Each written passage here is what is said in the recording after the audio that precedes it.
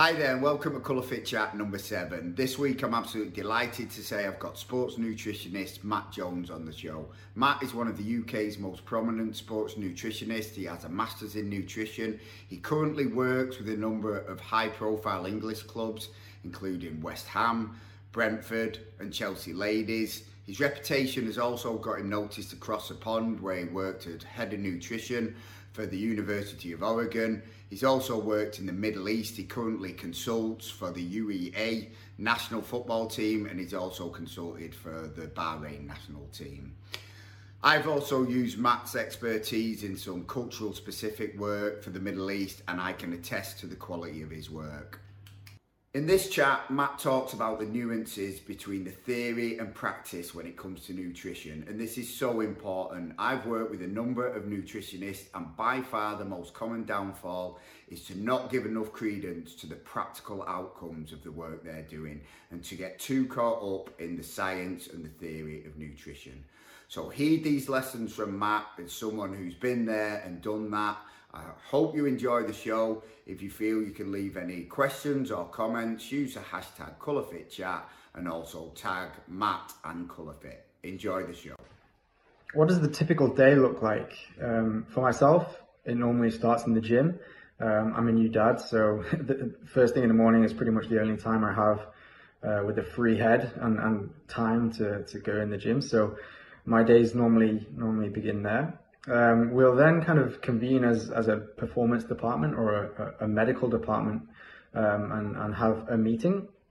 Within that meeting, we'll obviously share information about the day's objectives, the day's training, and share information relative to or relevant information about different players and things like that. So after that, the players will start to drip in. We have a system here, at various clubs, where players will kind of select what meal they would like on an iPad. So they'll have like an ordering system, if you like. So they'll turn up, order their meal on an iPad. That'll get sent to the chef. The chef will obviously prepare the food. And during that time, we'll also do some monitoring on the players. So as you're probably aware, players get monitored from all angles nowadays. But myself, I like to keep it fairly simple.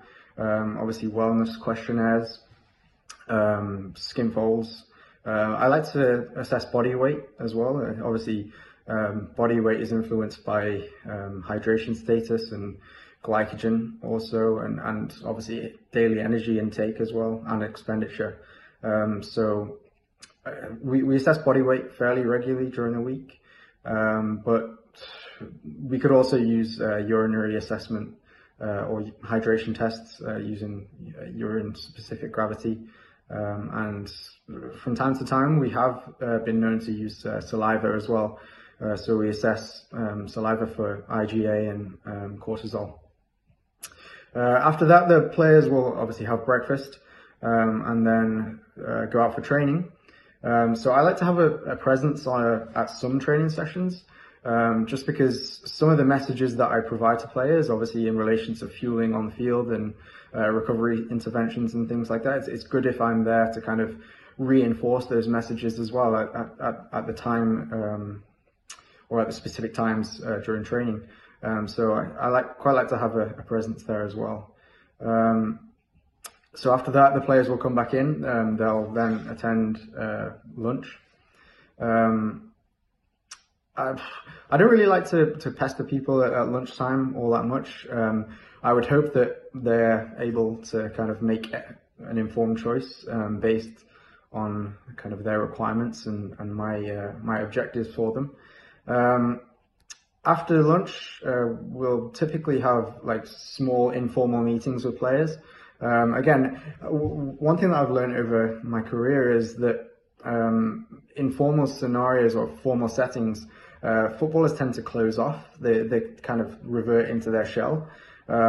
So I like to kind of have more informal conversations with players.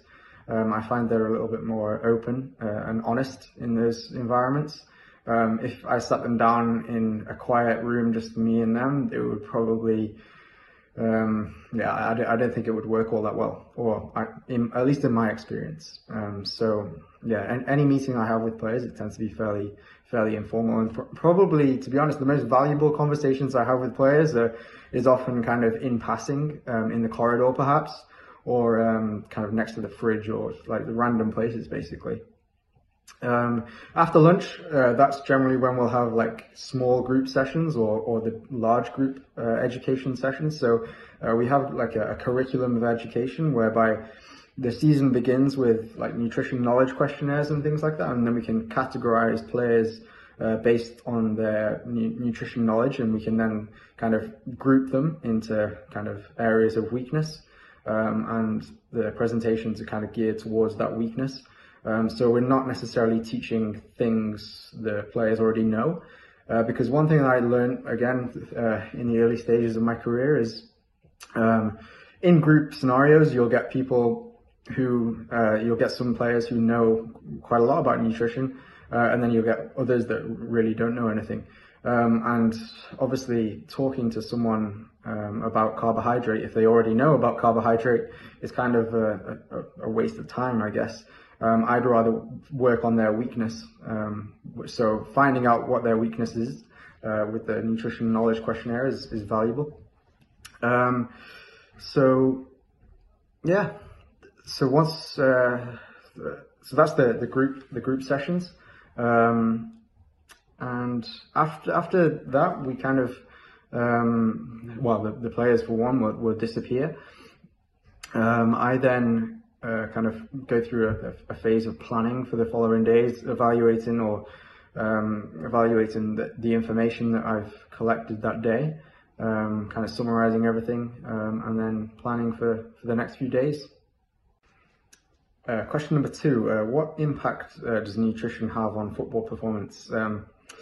That's an interesting question. So I guess in the early part of my career, I was probably guilty of kind of overstating the importance of nutrition, or overstating the impact of nutrition on football performance. I was kind of guilty, fresh out of university, for thinking that obviously nutrition was going to take a player from kind of average to world class.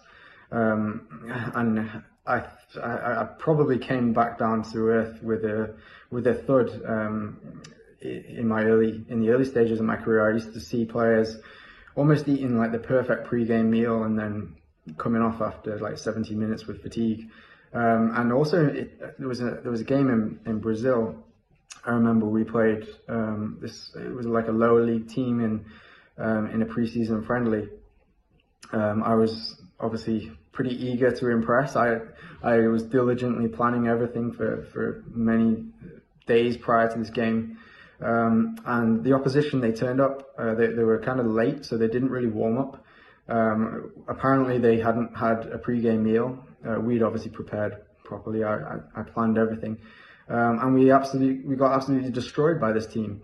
So I kind of like made me realize, okay, well, nutrition is important, but at the end of the day, technical performance and the best players win football matches. So that kind of made me zoom out a little bit and made me realize, okay, well, nutrition probably has the biggest impact on health. So when we look at kind of nutrition and optimizing nutrition, the overall objective first and foremost is to improve the athlete's health. So just to make them available for more games.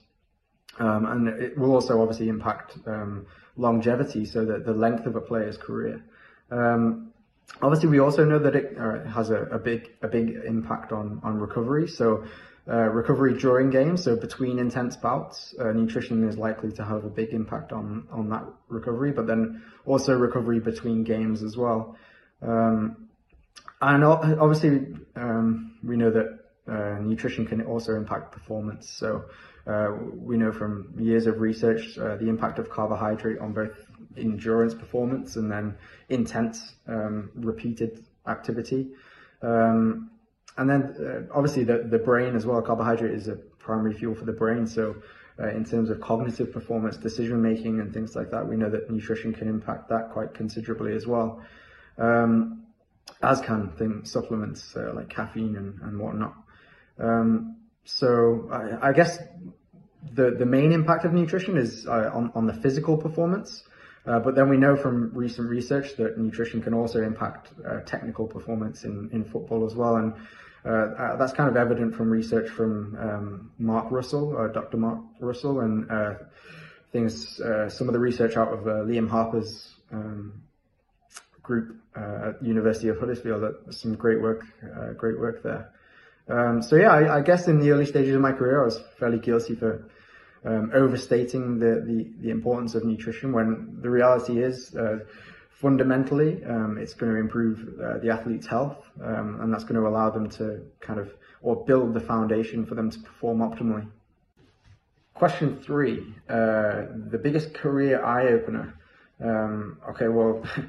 For me, I think in the early stages of my career, the biggest eye-opener was the fact that I almost had to develop 3 different languages.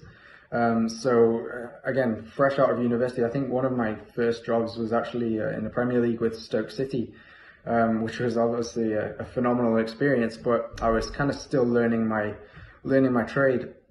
I almost kind of went into that job fresh out of writing like scientific papers and the master's thesis and things like that. So I went in there talking like scientific jargon, and thanks to obviously the mentorship of Damien Roden, I learned to speak the language of football. So I quickly realized that to work in football as an applied practitioner, you can't speak in kind of scientific terms, in like use scientific jargon. You have to really speak the language of football. So I guess the biggest eye-opener was the fact that I have to now speak 3 languages. One, obviously the English language with my wife and family and friends. 2, technical scientific language with like medical staff and colleagues and things like that. And 3, the language of football. So the language of football, just as an example, carbohydrate oxidation. So in scientific research, you'll read rate carbohydrate oxidation rates. In football language, that's basically translated as carbohydrate burning, or muscle protein synthesis is like muscle building.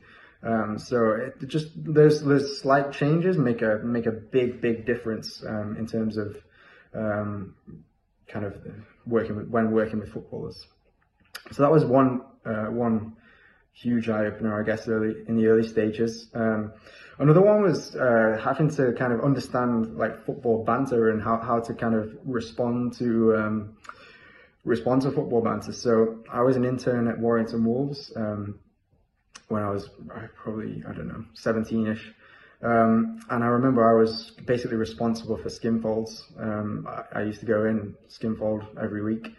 And one day I turned up and the calipers were basically hanging from Libria's private areas. And I turned up and I was like, whoa, what the hell? But yeah, so I guess just being exposed to those kind of banter environments and being able to respond to them, that's really, really important as an applied practitioner. Obviously the memory sticks with you as well, which is kind of